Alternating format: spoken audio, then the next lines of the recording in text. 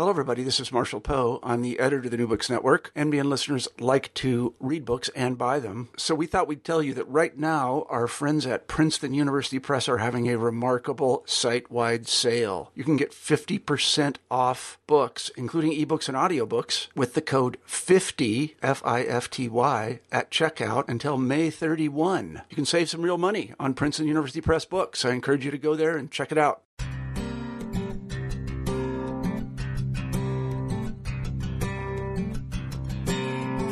Hello and welcome to New Books in Education. I'm Trevor Matea, one of your hosts on the channel. Today we'll be talking with Daniel Rechtschaffen about his books The Way of Mindful Education, Cultivating Well-Being in Teachers and Students, and the Mindful Education Workbook, Lessons for Teaching Mindfulness to Students. Daniel, welcome to the show. Thank you so much for having me, Trevor. I'm wondering if we can begin the interview by having you tell us a little bit about yourself and your work. I would be happy to. So the work that I do is, bringing mindfulness and social emotional learning into schools. And I started the work I'm a marriage and family therapist and worked for many years as a school therapist.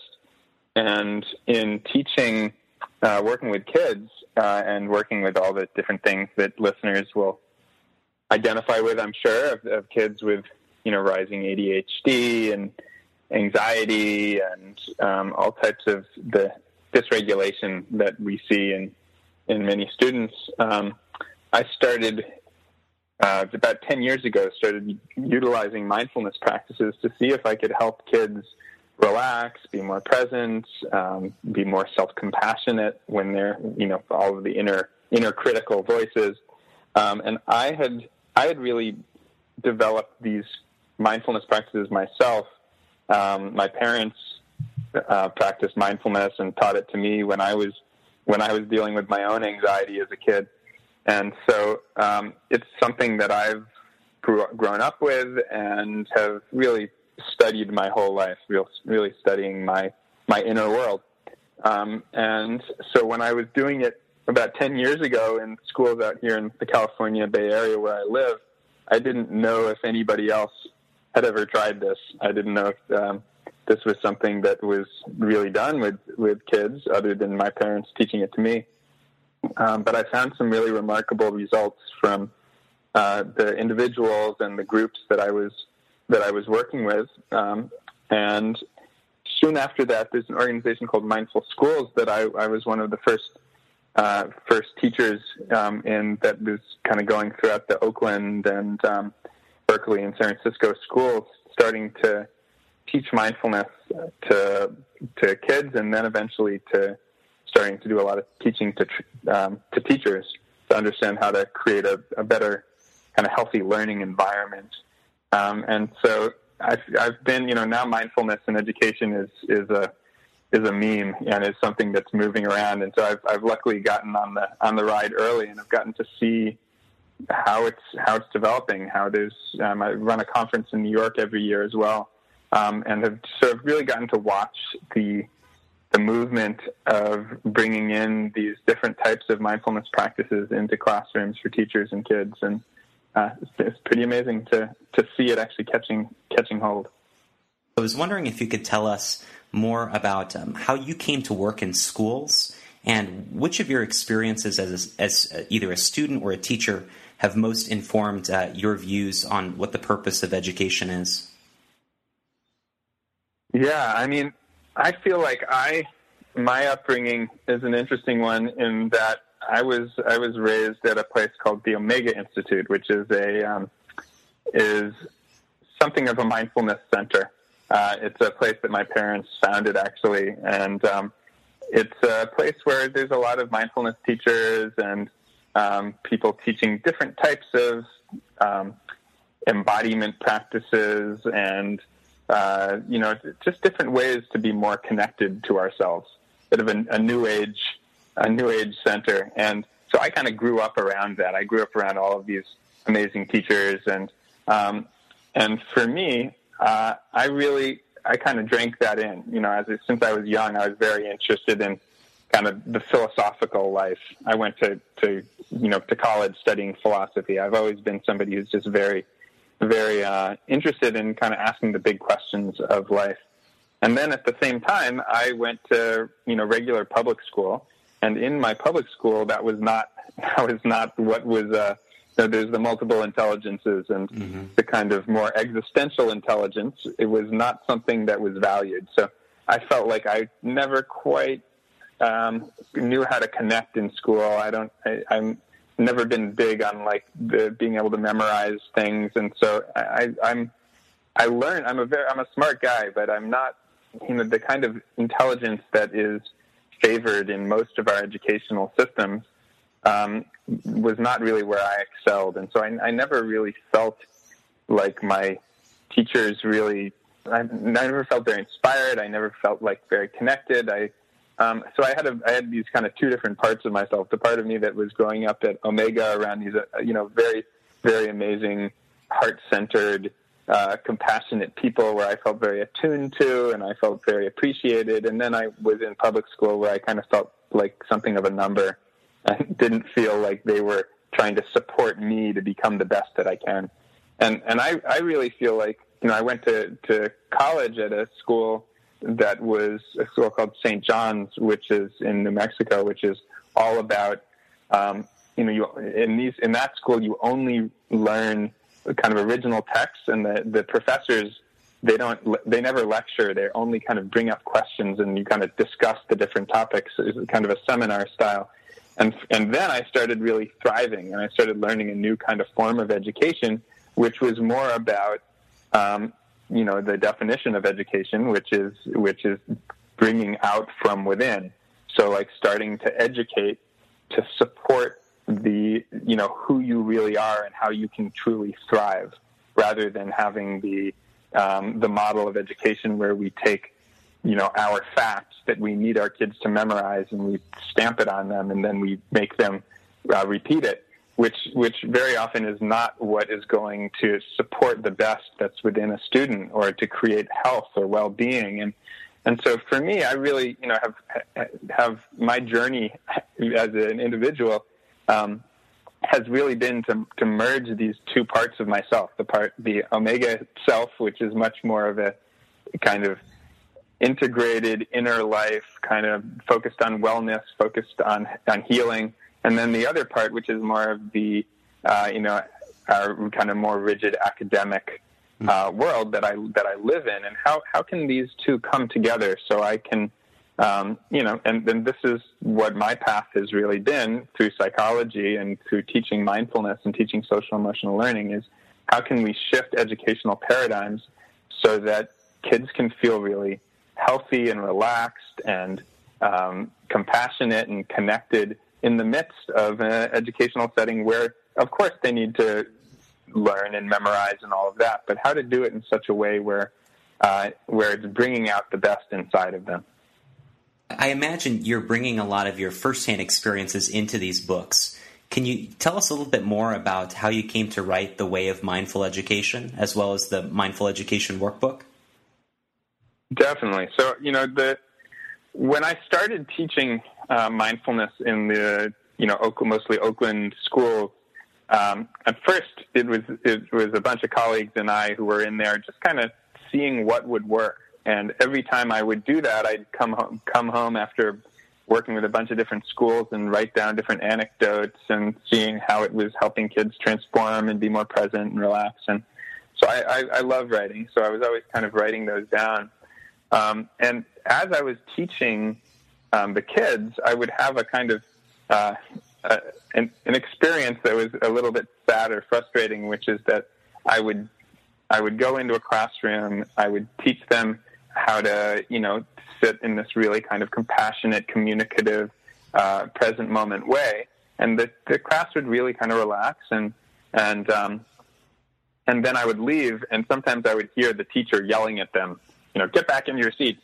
And I would realize, okay, just a second. Yes, it's important to teach the kids, but really, it's important to teach the teachers. If you have a teacher that's modeling and embodying this sense of attention, attunement, kindness, then that's where the kids really learn it. So I really shifted primarily to I still work with kids sometimes, but mostly I train teachers, and I work with larger school districts, schools to be able to work with the administration, to work with the teachers, to figure out how we as adults can be the embodiment of this. So over many years, I lead a lot of 5-day teacher trainings. I led a year-long teacher training a while back. As I was doing all of these, I kept developing, some manuals, different, a full curriculum, and I was doing this for the teachers that I was working with. And eventually, I realized I kind of had a book that just from doing all this, and there's only so many people who can, fly out to somewhere to be able to take a 5-day training. It's hard to take the time out of our busy lives. So I decided the first book is it's really an overview of the field of mindfulness and education and some lessons of how to teach this in schools. So I published that with Norton.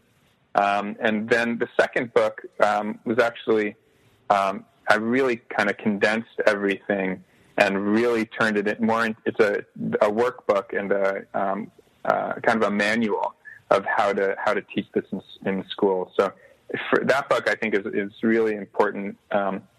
It's something that an individual teacher or a whole school could kind of utilize to be able to a playbook of how to really bring this into different schools.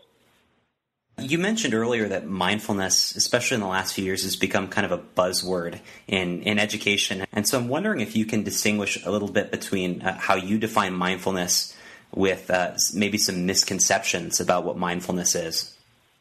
I would love to. Yeah, I mean, mindfulness, and I would say that on some level, mindfulness is an evolving term in this moment. And so on some level, it's hard to fully define it because it's a bit of a moving target. Now that the mainstream has gotten a hold of it, the definition is rapidly changing. There's some kind of classical definitions of mindfulness as, the Jon Kabat-Zinn definition, who created mindfulness-based stress reduction, is paying attention on purpose in a particular way, non-judgmentally. Or to kind of unpack that a little bit is this kind of idea of, in the present moment, opening our attention up, being attuned to what's happening inside and outside, and doing that in a way where it's a kind of heart-open way. It's a kind of accepting what we find. So it's like we're saying yes to the present moment. And, even if there's some sadness in our hearts or some pain, or we look around the world as we do and we see tragedies, and we are able to open our awareness up and be present to it. So it's not to say that we are like saying yes, that we like what's happening in Syria or something like that, but we are opening our awareness to it and not being in denial, which very often the kind of foundation of mindfulness is that very often in our lives, we kind of have a bit of a denial streak. There's a way that we want life to be a little bit different than it is, right? We want our partner to be a little different. We want our classroom to be a little different. And there's a way that we are kind of resisting reality. And so mindfulness really invites us, and the more we do it, we build these mindfulness muscles, which builds our capacity to open to the truth of our experience, to all of our emotions, to our sensations, to what we see, what we hear, what we feel around us. And then when we do that and open into something of, in sports, why mindfulness is getting way into sports now is because it actually can enter people into something of a flow state, or the zone, as they call it, where you're able to be really present to everything that's around you, really attuned. And when we're really attuned, then we can respond really well. So it's not that, we look at our classroom and we're like, oh, kids are misbehaving. I guess we just have to accept that, and that's what it is. No, we actually attune, and we get into this very present moment, attuned state, and then we can respond a lot better and from a place of kindness and from a place of presence. One thing I would say about you kind of asked about the kind of misunderstandings of mindfulness. There's a lot of them. One of them is that since it's come into like Fortune 500 companies and sports teams and lots of different things, sometimes it gets confused just with focusing practice. And focusing is, or trying to just be able to build our kind of achievement. And that is a part of mindfulness, and it's one of the reasons why the research around mindfulness is so amazing, is we're actually finding that mindfulness raises test scores and does all these amazing things to raise attention. But if you don't have the compassion side with it, if you don't have this kind of sense of acceptance and heart openness, then sometimes there's just this mindfulness as this building, working the bottom line and getting achievement, rather than the compassion side, which needs to be involved. And another quick just kind of misunderstanding that often happens that I'm very committed to is when people first do mindfulness, sometimes there's the thought that mindfulness means that there's no thoughts in your head and that you're just completely and utterly peaceful. Like we see this kind of every picture you see on the cover of a magazine around mindfulness has somebody totally relaxed and totally happy. And that's often, if you do a lot of mindfulness practice, yes, it does generate happiness. It does generate relaxation usually. But in the beginning usually, and for a long time, when we're practicing mindfulness, it actually opens up, it's something of a truth serum. It makes us feel what we usually don't want to feel. So when you practice mindfulness, it might make you feel really sad or angry or and unsettled. And especially when I go into an inner city Oakland school, or when I'm working with kind of systems of oppression, right? There's a lot of very difficult systemic issues out in the world. So when I'm teaching mindfulness to kids, I don't just go in and tell them to sit down and be quiet and to, because the truth of what is really interesting for me with mindfulness is I'm inviting kids to be aware of what is. And what is often a lot of dysregulation. And so what I'm doing with kids is actually, I need to really play mindfulness. I do it in a very fun, very engaging, very way where they can start looking inside and noticing what's there, and so that I'm not just, it's not like a pun, because it can feel kind of punitive if I go in and try to teach mindfulness in such a way where I'm just saying you have to be quiet, you have to be still, you're supposed to be having no thoughts. And usually when you start mindfulness, there's a lot of thoughts, there's a lot of feelings, there's a lot going on. And the point of mindfulness is to be able to open enough space and enough awareness to be able to be aware of all of it, rather than, because it can be easy for us to judge ourselves if we try to sit and be mindful and our minds are spinning and we're like, I can't do this. There's something wrong with my brain or something, rather than realizing, no, that's mindfulness practice. Mindfulness is actually learning to be present to the kind of dysregulation that in our modern fast-paced world we all can taste. And you mentioned you've worked with both young kids as well as adult teachers. How is it different supporting students versus teachers with mindfulness? I have the privilege of getting to work with kindergarten age students and high school students and school principals. So I go the full gamut.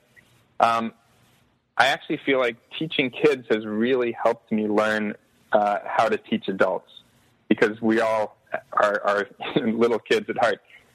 And with little kids, you have to really make it fun. I say how we're playing attention rather than paying attention. And it's really important for us to do these kind of games, and we do it within range. So it's not like I'm just telling kids to be quiet for 10 minutes, which would be outside of their range of capacity. Mm-hmm. So I've really learned to work within their range. So, little kids, it's very playful. The older kids get, at a teenage level or something, they'll often be able to sit for 5 or 10 minutes or longer, just watching their breath or being able to focus in different ways. And of course, adults can do that for longer and actually really become more introspective. But at the same time, I feel like there is, across the age range from little kids to adults, I've really learned the importance of keeping within range of usually when I'm doing mindfulness practices with adults, I still only do short mindfulness practices where I'm inviting them to notice something about their bodies, their minds, their hearts, about the world around them. So I'm doing it in a short way, and then we're kind of really getting into conversations around it. So it isn't too much for them. Even as adults, sometimes trying to look inward for too long, it can be a bit dysregulating. Obviously, adults, there's different ways that we all learn, and as adults, often, I go to schools and they want to hear about the research. They want to hear about how it fits into different standards and how how this is going to really work and benefit them. And so I do have to talk a little bit more cognitively to adults to explain why before they're going to trust to be able to look inward and do these practices. Where students, I need to start by having it be fun in order for them to feel the trust to do the practices. Because what we are doing with mindfulness is we are becoming introspective. We're looking inside. And that can be a vulnerable practice. So first you have to build some trust. And with teachers and kids, you do that in different ways. And you're talking about skeptical groups of teachers sometimes who feel like they have to teach to standards or pacing guides or rely on scripted lessons. How are you able to convey what the benefits of mindfulness will be for teachers as well as for their students so that they feel they can integrate these practices?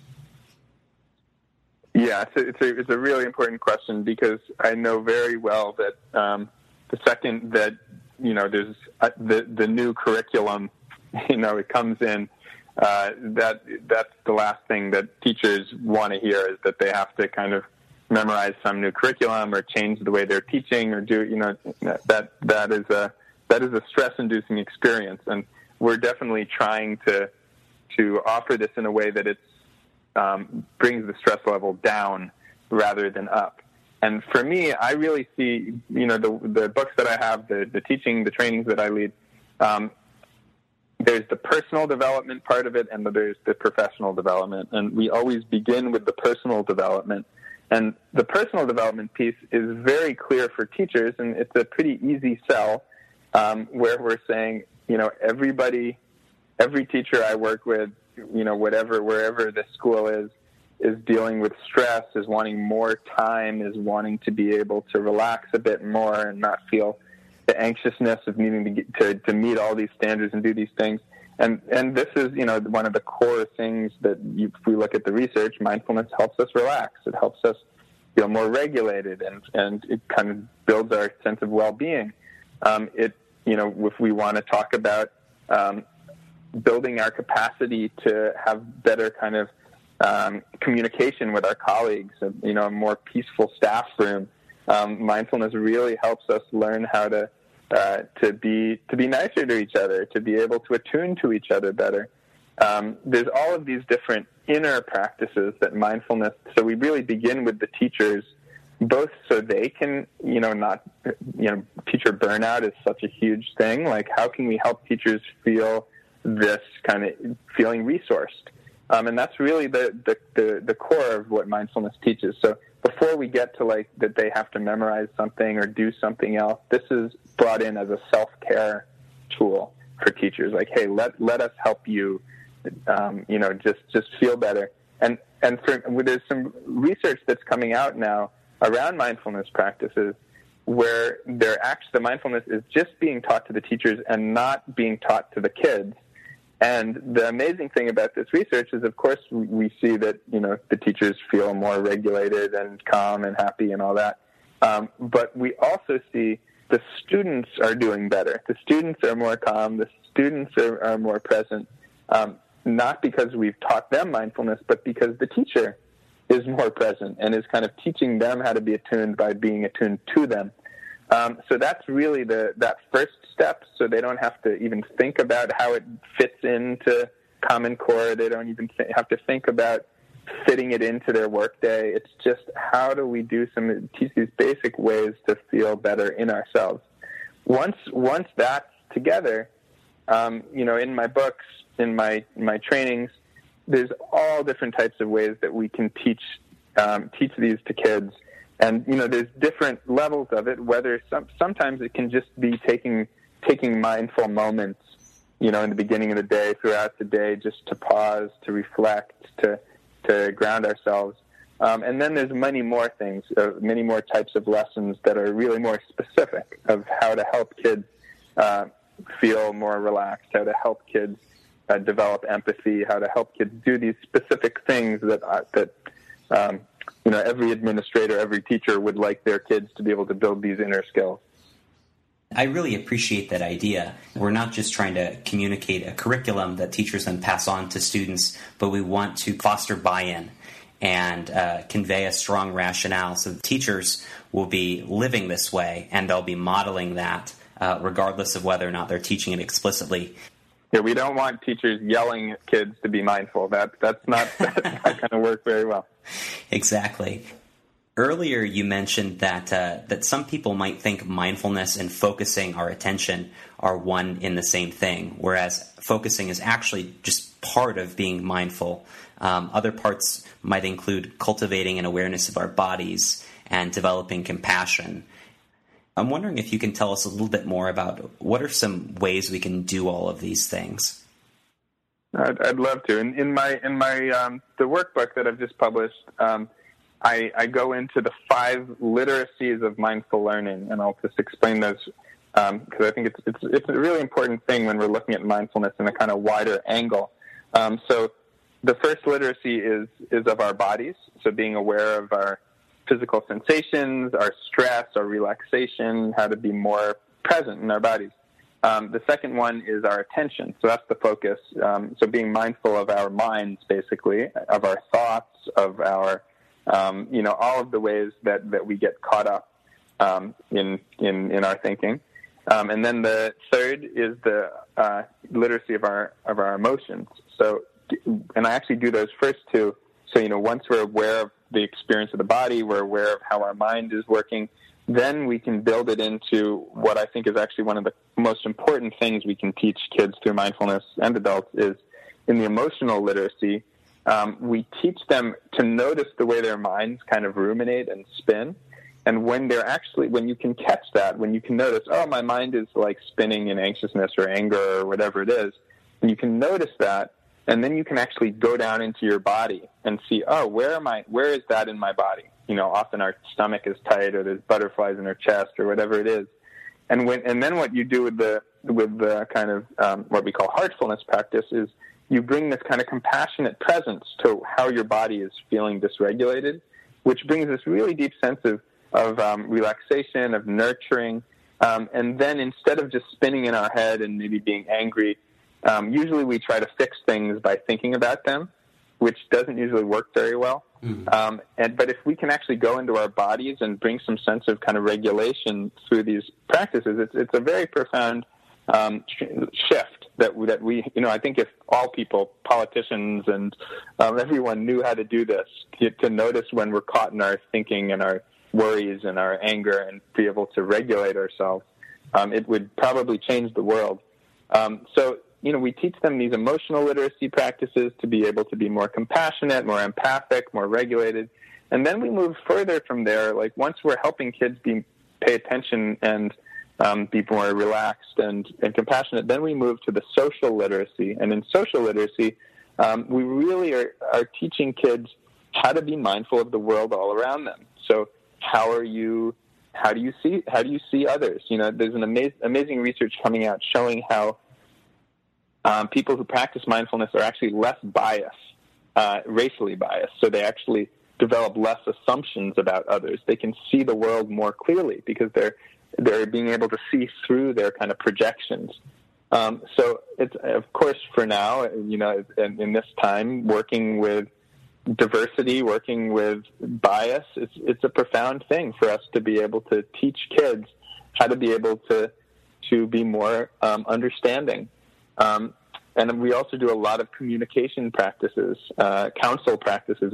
Once we're aware of ourselves, then we learn how to sit with each other and be able to share from our hearts, to be able to talk about what's difficult.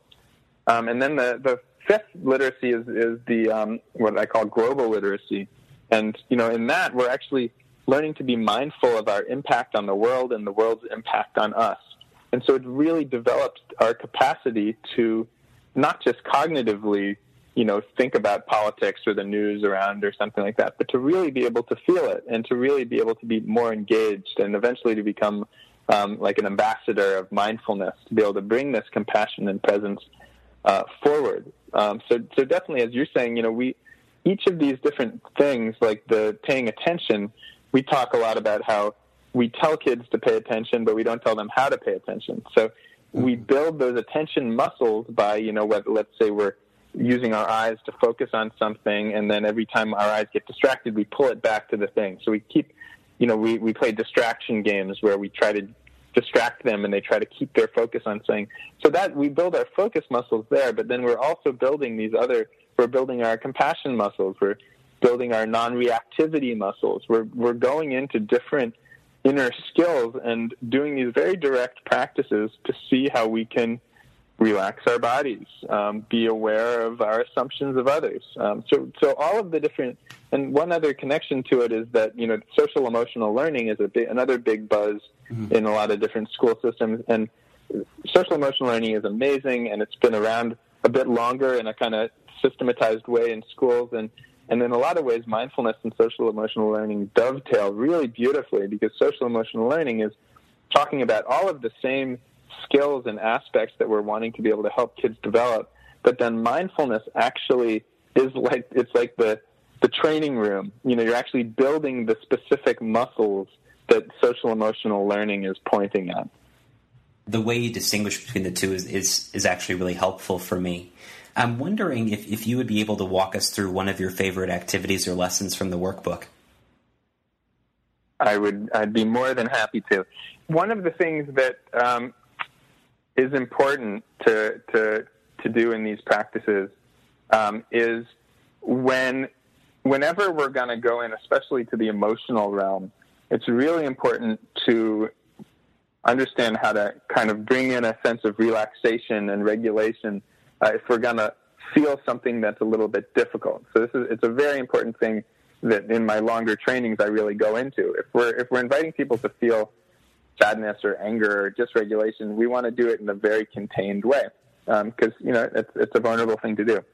So what I was thinking I would teach us is the thing that I just named before, is around being aware of our ruminating thoughts, or our spinning, like I call it with kids, like the hamster wheel of thoughts, and then being able to notice where we can actually feel that in our bodies. But when I do that, what I always like to do first is what I call the vacuum cleaner breath. And the vacuum cleaner breath, what it is we can kind of track through our bodies, and anywhere that we feel like a little tension or dis-ease, we can breathe it into the vacuum cleaner, which is in the pit of our belly, and we can breathe it in and hold it there for a few seconds, and then when you breathe out, you just totally let it go. So wherever you are, if you're sitting, if you're standing, however you're listening to this, what you can do is first you can just kind of see if you can do a little scan through your body, maybe from the top of your head down through your shoulders, just noticing along the way if you can feel any tension anywhere, any holding, any agitation, and just kind of slowly sweep down through your body, through your arms, through your chest and torso, just noticing if there's any tension, any holding. I'm not trying to get rid of it, just kind of noticing it. And just keep going down through the hips, down through the legs, and just checking anywhere in the body. Is there any place that you're holding stress?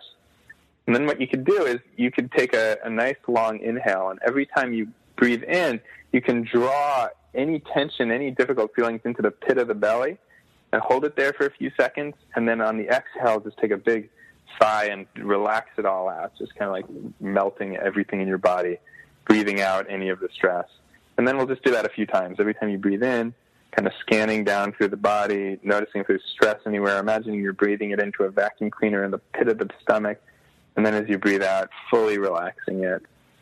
You mentioned some specific practices in the way of mindful education for teachers to use in their classrooms, those being the council practice, Peace Corner, and making classroom agreements. Can you give us an overview of each of those? Sure. So council practices is something that if people are more interested in it, there's an organization called the OHAI Foundation. I believe it's OHAI. And they have whole books of council practices that, and trainings to go even more in depth. I just kind of touch upon it a little bit in my book. But there's a lot of different formats to be able to, once you're, especially with the older kids but for all aged kids, when they're doing these practices, I really want to be able to have them dialogue around it afterwards. So, let's say the kids do what we just did, where we're aware of some tension in the body, we relax. If we did this another, longer, I would go more into being aware of the spinning of the mind and the difficult emotions and letting them go. So what I would do is I'd usually lead a practice like that, talk about the theme, maybe tell a story, and then I'd bring them into a counsel practice.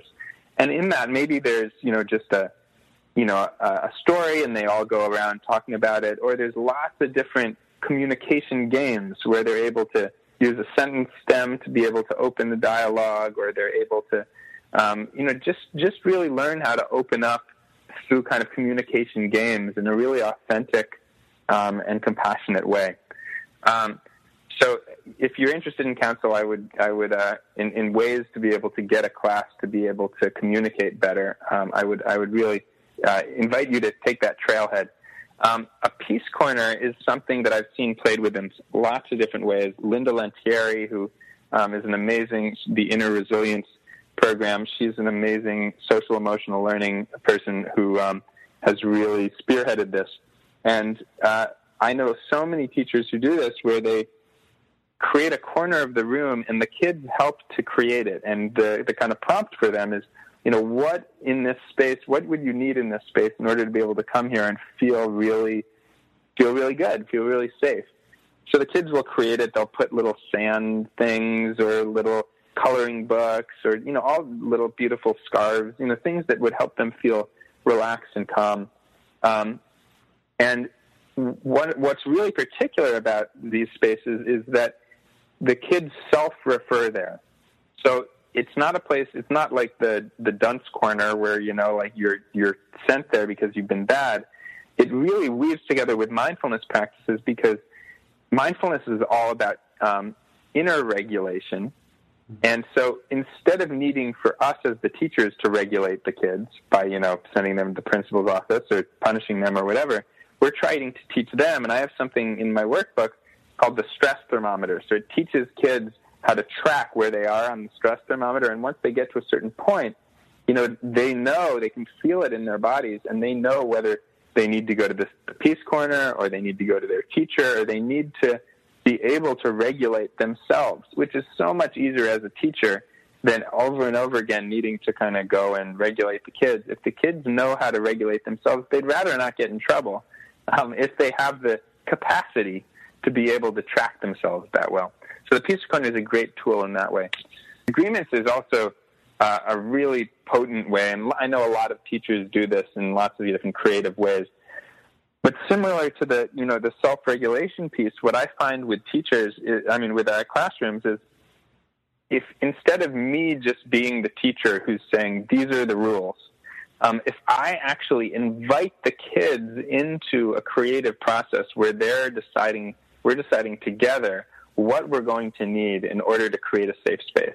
And since I'm the teacher, there's some agreements which I need to, are just mine as the teacher. Like I'll say, hey, it's my job here to keep you all safe. I need you all to agree that, you're not going to hurt each other or something like that. So there's some non-negotiables. But then from there, I would say, okay, what would you need in order to feel safe? What would you need in order to feel really present, to be really mindful? Like if we're going to be doing these mindfulness practices, what would you need? And pretty much always the students will come up with, I need so that I want to make an agreement that nobody makes fun of each other or something. And then it turns into amazing conversations. So I'm like, okay, do we have that agreement? And maybe one kid says, no, I like making fun of kids. And I'll be like, oh, really? Let's talk about this. So we get into these really amazing conversations about what creates a safe space. And the kids then, when the agreements they do come up with, they are more engaged in it. They feel like it's not just like a punitive system that they're... And then if a kid does break one of those agreements, it can become something like, it can become a discussion. Like, oh, wow, we made that agreement and you broke that. Do we need to re-look at these agreements? Do you not agree? So it becomes something that I find students, they rebel less when they actually get to be part of the decision-making process. Yeah, which is, of course, true for adults as well. Definitely. I'm wondering, when adults are talking with you and they're posing questions and talking about their challenges, are there any that come up more than others? Do you mean particularly challenges for, because there's the challenges, I guess I'll address both. There's the challenges for teachers about their own mindfulness practice, and there's challenges for teachers around, what's hard about teaching kids. One thing I'll just say about, I actually really like to think about them similarly.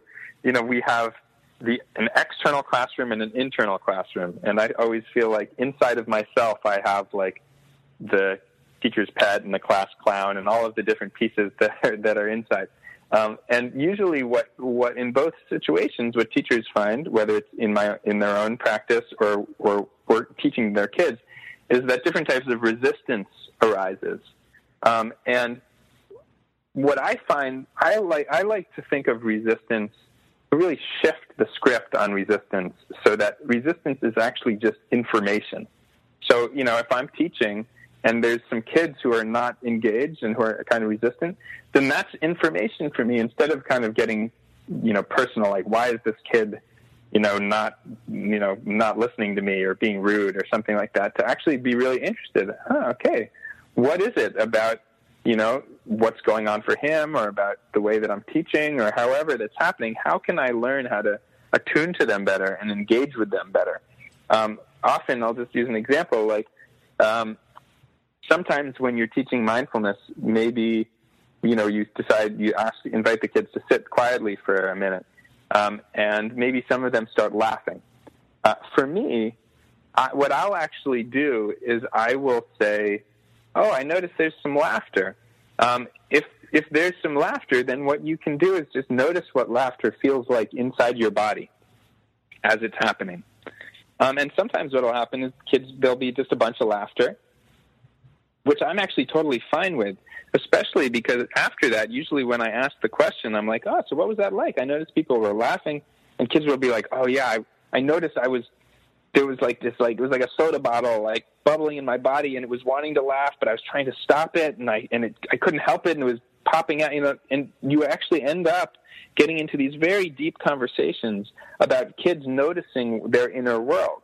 And that's really, for me, what's interesting, is to invite conversations, invite explorations about what's going on inside.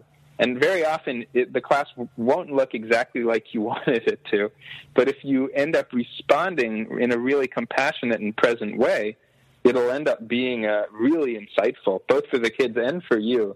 It's the same for my inner practice. Often if a teacher is trying to develop their own inner mindfulness practice, if you sit down and try to, in the morning, sit for 10 minutes and just watch your breath or feel what's happening inside, there's probably at times there's going to be resistance. There's going to be some emotion. Your mind might be spinning. And instead of that being a problem, what mindfulness practice is about is all about learning how to open ourselves and be compassionate to whatever's there. So it's like, instead of thinking or anxiousness being a problem, it's like, oh, wow, anxiousness. Let me be present to the anxiousness and see what's going on there. This is all just information about what's happening in my world. Well, Daniel, we've taken up a lot of your time, so I'm just going to ask you a couple more questions. First, what are 3 other books that you might recommend to our listeners if they've enjoyed your work and our conversation today? So what I would recommend, there's a bunch of great books in this field. I would recommend Susan Kaiser Greenland, who's a wonderful author. She's about to come out with a book called Mindful Games. Her other book is called The Mindful Child. So she's a wonderful educator and mindfulness teacher and a great author. Another mindfulness in education book would be Building Emotional Intelligence by Linda Lantieri, who I mentioned earlier. And then I'd also recommend, if you're interested in your own personal mindfulness practice, to check out some Jon Kabat-Zinn books. He's a great place to start. So whether it is Wherever You Go, There You Are, or Full Catastrophe Living, Jon Kabat-Zinn, I think he has Mindfulness for Beginners. He has a bunch of books which are great personal practices. Finally, what are you working on now, and how can our listeners follow your work? At the moment, I'm just launching a mindful education online teacher training, and that teacher training it has lessons from myself. It has Daniel Siegel, who's also another great person to check out his books on the neuroscience of mindfulness, and the other authors I just named are part of the training: Susan Kaiser-Greenland, Linda Lantieri. There's a bunch of people who are part of this online teacher training. You can go to mindfuleducation.com. That's mindfuleducation.com to learn more about that training, which is kind of the main thing that I'm up to at the moment. It sounds like a great project, and so I hope it's a success for you. Daniel, I want to thank you for being on the show today. I really enjoyed learning more about your work. Thank you so much. It was a pleasure.